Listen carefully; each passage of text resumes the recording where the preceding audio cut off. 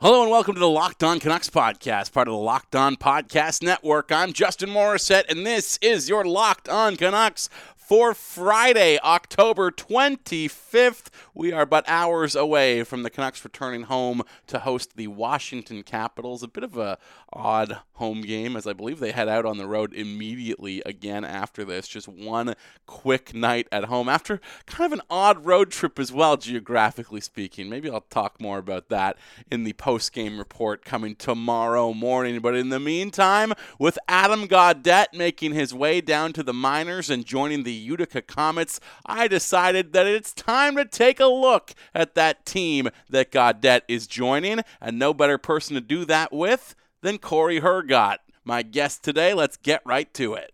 My guest today is one of the foremost voices when it comes to following the Utica Comets and the Canucks prospects that play down there. You might know him as Comets Corey. He is Corey Hergott. Corey, welcome to Locked On Canucks. Thank you for doing this.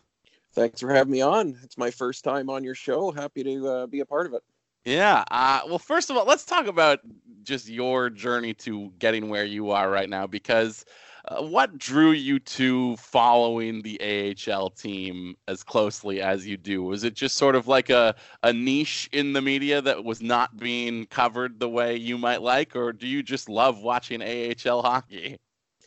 Well, it's a bit of a long story, but I'll try to make it kind of short for your show here. I'm a cancer survivor, and I kind of got onto the Canucks Twitter sort of a thing through a friend of mine that I went to high school with here on the Sunshine Coast, and I hadn't seen him for a number of years. Mike Warhurst is his name, and he kind of put me in, this is who you should follow on Twitter if you want to keep up on the Canucks and that sort of a thing. And through doing that, I started following guys like Jason Botchford and that whole kind of crew, and I really kind of started to enjoy reading the Provies and that sort of a thing. And I got involved with the whole Tron Army thing when that was kind of a big thing a few years ago, and did all the old photoshops of stuff with the Canucks team and that sort of a thing. And that just kind of, through that, I kind of got to know a few of the other guys in the media, like Sat and J-Pat and guys, and Matt Sakaris and guys like that, who have kind of, chatted up people on Twitter, that are involved in Canucks Twitter.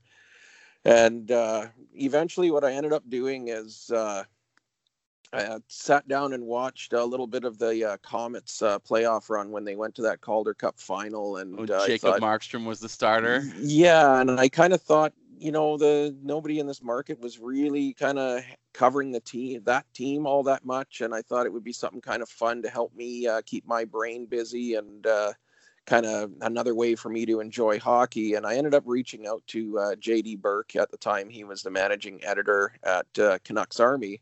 And this was at the end of the season. And I said to him that I was thinking about starting my own blog, and I was going to do post-game reports on the Utica Comets, and asked him if he had any advice for a guy, trying to get a blog going, how to get people to read it and that sort of a thing. And Dylan he kind of said to me, "Are you seriously going to sit down and watch like every Comets game and do post-game reports?" And I said, "Yeah, that's kind of my plan." And he said, "Well, leave it with me and I'll see if I can find a place for you at Canucks Army."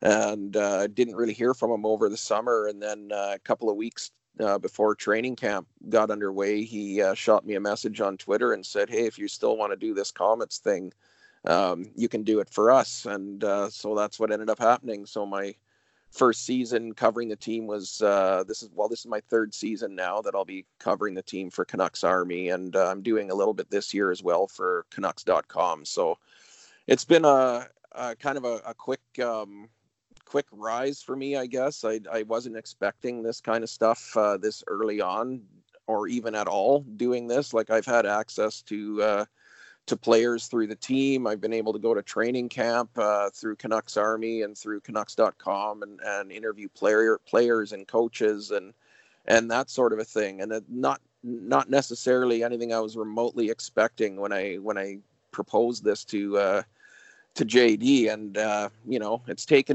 allowed me to do a bunch of different things I never thought I'd get to do. I don't know how many people get invited by a prospect's parents to attend their first NHL game with them, but I got to do that with Zach McEwen's folks. I sat with them for his NHL debut, and it was a pretty special thing for me to be there for that. So that's kind of my in a nutshell. That's how I started covering the Comets. That's amazing. That's like a really inspiring story, especially like, did you have any sort of journalistic background at all before you had the inkling to want to write about the Comets? No, none whatsoever. I was always a car guy before. I played hockey. I enjoyed hockey, and that sort of a thing.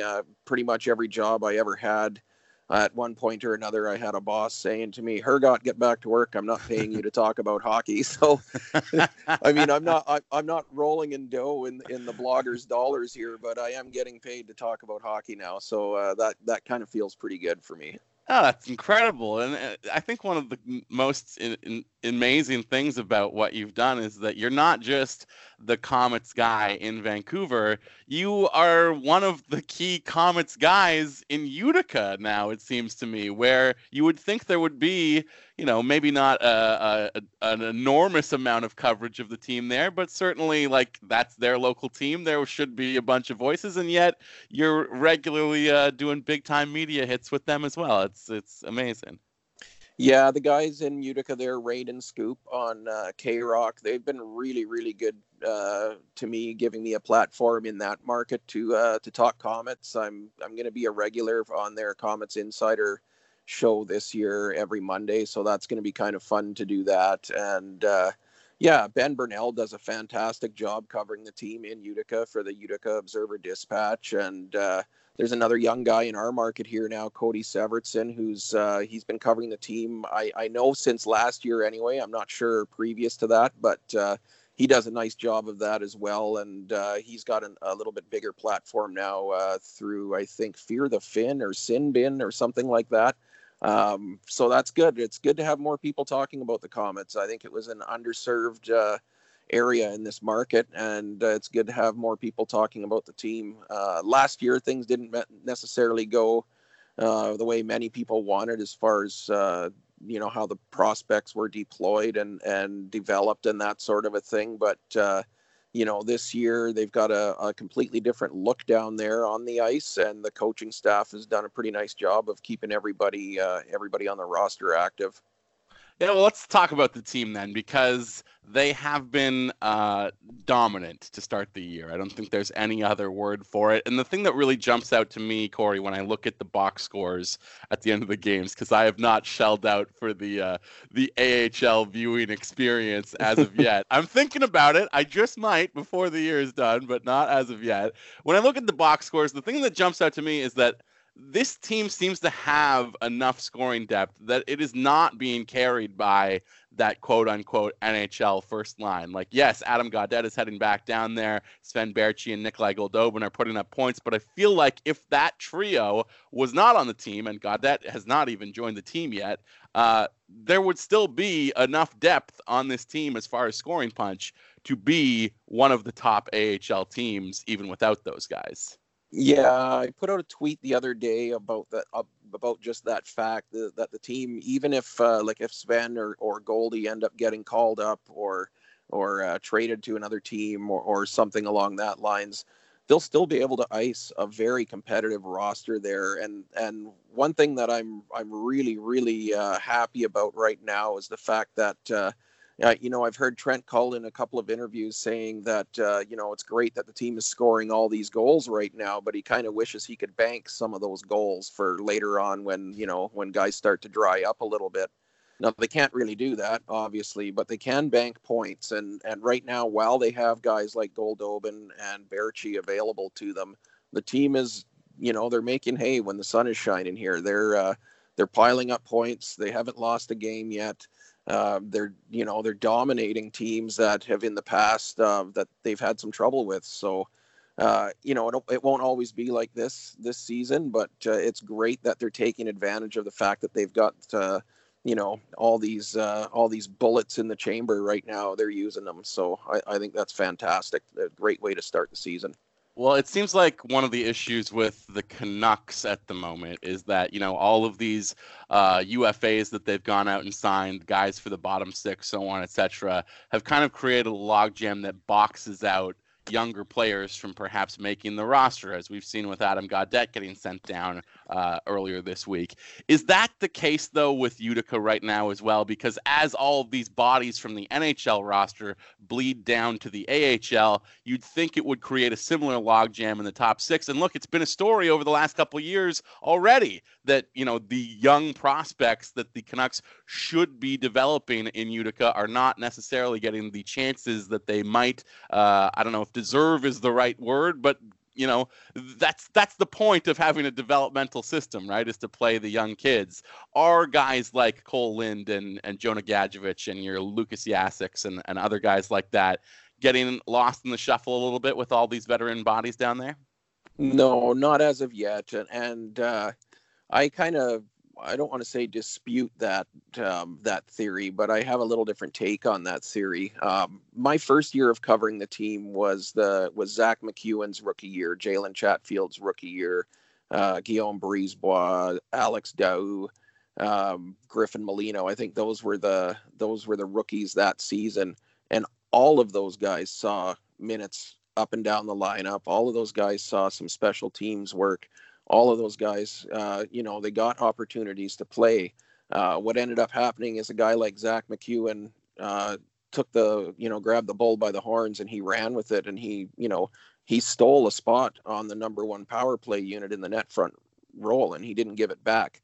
That's the thing that people that maybe didn't watch the team last year maybe didn't understand, is guys like Cole Lind and Jonah Gadjevich, they weren't really ready for full-time primetime minutes on an AHL team. They both have said it as much in interviews that the jump from the CHL to the AHL was a lot bigger than they expected, and it was a lot for them to handle. By the end of the season, those guys had taken big steps in their game, and they were getting minutes higher up the lineup, and they've jumped right in from the start of this season, and they are getting those minutes again. Cole Lind is out in the final minutes of games. He's on the only forward line that's been kept together right from the start of the season. All 5 games, Boucher, Carter Camper, and Cole Lind have been a line. All the other lines have seen a little bit of change here and there. So a guy like Cole is getting primetime opportunities right now, and this year he's able to take advantage of that. He's got 7 points in 5 games, so he's showing that he can hang with a guy like Boucher now this year, whereas last year, early in the season, he just didn't have the confidence to play with guys that far up the lineup. Lucas Yashik's a little bit different. Right from the get-go last year, he was moved around the lineup. He spent a good chunk of the first part of the season on that first line with Tanner Caro and Reed Boucher. He saw power play time all last season. He's a guy that didn't really get robbed of minutes like we heard a lot of people suggesting last year. It didn't go the way guys like Petrus Palmu and Jonathan Dahlen wanted last year. There were obvious issues there between the players and the coaching staff. It seemed those were the only 2 players that I've ever heard say anything out of Utica about the coaching staff maybe not communicating as well as they could. All the other guys that I've spoken with that have had success on that team under that coaching staff, they rave about how the coaching staff communicates with them. So last year left a bit of a bitter taste in some people's mouths with the coaching staff as far as they go, and I think this year things have kind of turned around a little bit in that regard. Hopefully people will kind of see a little bit more about what's going on down there. Like Josh Tevez, rookie player, he's leading the league in plus minus right now on defense. Brogan Rafferty, rookie defenseman, starting off to a great start. Olli Juolevi, still a rookie, having a good start to his season. So we've got some young players here. Michael DiPietro, he's 2-0 on the season. He's had 2 starts. He's won them both.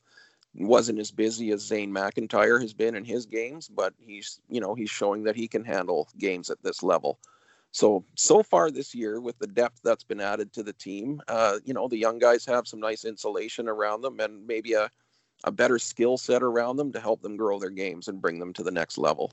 I think there's you could look at a pattern with Dahlin and Petrus Palmu and Anton Rodin before them as well, that maybe it was a little bit more difficult on guys from Europe, like European forwards were having some trouble with this coaching staff perhaps. But I think, it probably speaks well to the Comets, or at least absolves them somewhat of that accusation when Dahlin goes to, the Barracudas and has the exact same issues in another organization, right?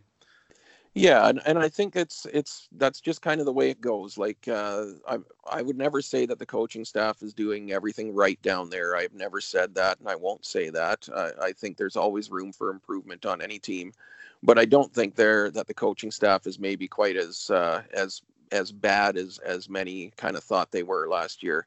I think a big part of it is just being informed on the team, and the fact that there's more people kind of covering the Comets now. I think that kind of helps spread the message around a little bit more. You're getting a few more opinions and a few more voices on what's going on down there. It's not kind of just one or two guys anymore. So I think that'll help, kind of help people understand things on that end a little bit better as well. But it is nice to see the team off to a good start. I was a little bit concerned when, they had a lot of points walk out the door from last year. Tanner Kero was second on the team in scoring. Brendan Gaunce was right up there. Tom Pyatt and Darren Archibald, I kind of combined those two together because they were traded for each other. Those two together, they put up points last year. So the fact that the team's doing well this year, and sure, Boucher's, being Boucher and ripping up the league, and Goldobin and Berchi are piling up the points. But we see that Zach McEwen is still playing at over a point a game. Cole Lind is over a point a game. Justin Bailey is at a point a game. Lucas Yashik has 4 points in 5. So we've got good players here that are still young enough to make a difference in this organization, who are getting, big minutes, and they're putting up points. Well, I was going to ask you about Zach McEwen because I know you are a big fan of the big fella, and obviously have a special connection, as you mentioned, getting to watch his first NHL game with his parents, which is I'm sure a hell of an honor. What role has he kind of fallen into this year? Because, as I mentioned, all those NHL bodies going down to Utica, there's not as much room in the top 6 as there probably would have been in years previous. Is that, I know it's not affecting his production in the early going, but is he a third line guy right now? Like, where is he slotted in with this added depth? Well, that's just kind of it right now. If you look at the makeup of the lines that Utica can throw out there, I'm hard pressed to kind of point at one line and say this is the first line, this is the second, and this is the third. It's fairly easy to pick out the fourth line on the team.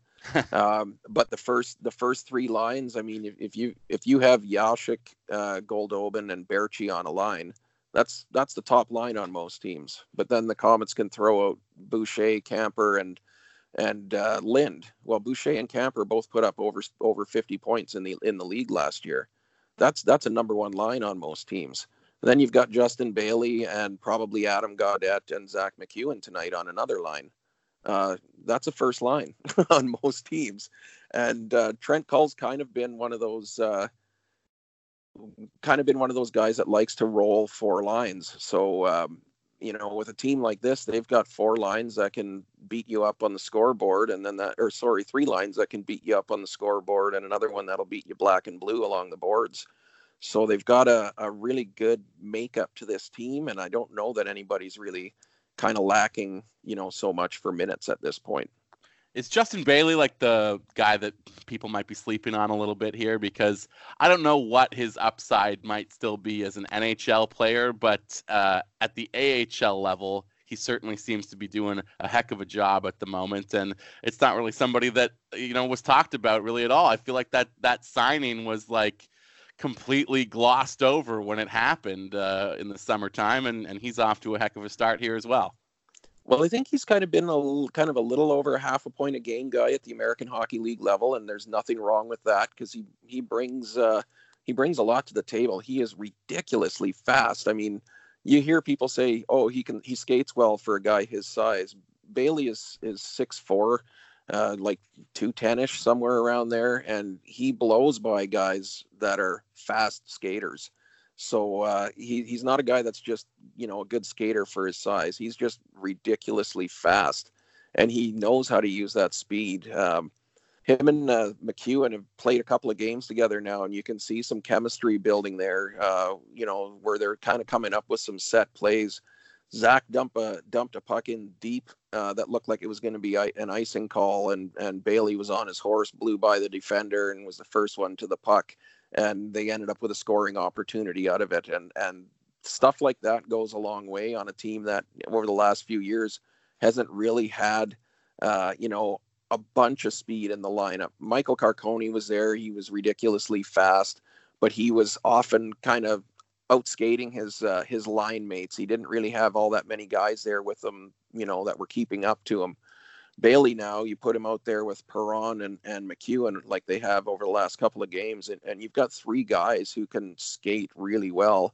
And when two of those guys are 6'4" and over 210 pounds, you're putting the other team back on their heels. So yeah, Bailey's a guy that I have a lot of time for. I think he's going to show well this year. He's played power play. He's played the penalty kill for them as well. So that's a guy that's getting all situations minutes.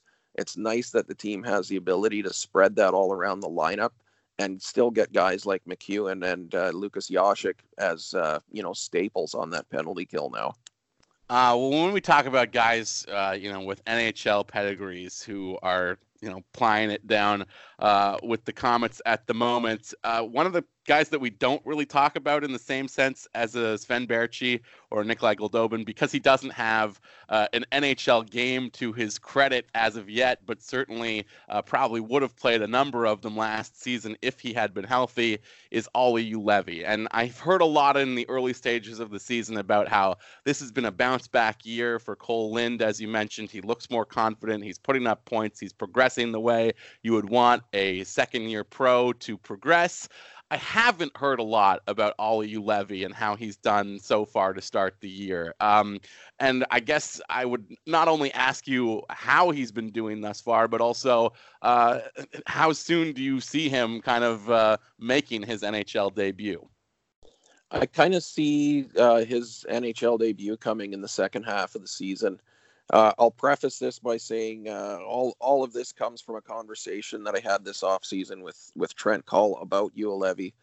The injury that he suffered last season that ended his season was similar to the one that ended Evan McEnany's season the year before. And it took Evan McEnany well into the second half of last season before his knee was really up to par to be able to actually play his game. And Cull told me he's kind of expecting something similar out of Juolevi this year because of the injury being so similar. So in my mind, and just kind of from what I've seen early on, I think the knee, although it's allowing him to play, he's healthy enough to get out there and play. I don't think his knee is, up to snuff to where he can go out there and go all out and do the things that he would normally be able to do in a game. I think that's why we're still seeing him getting burned on, he's been burned a few times on the power play where he's the last guy back and he can't get back on his horse quick enough to catch up and break up a play. So on that end of things, I think, the skating is going to be a little bit of an issue for him for the next, month and a bit at least. But the rest of his game, his outlet passes, his stretch passes have been absolutely fantastic this year. He's had a couple that haven't worked out that have kind of gone against him, but he's definitely stretched the ice really well for the Comets and able to take advantage of, you've got a guy like Justin Bailey who can blow by guys in the neutral zone like they're standing still. And he can pick up a stretch pass from Juolevi at the other team's blue line. That's a good use of the ice to get that puck out of the zone quickly, and he's been able to do that. But he's also really impressed me with his defensive side of things. He's been blocking a ton of shots. They've been using him on the penalty kill as well.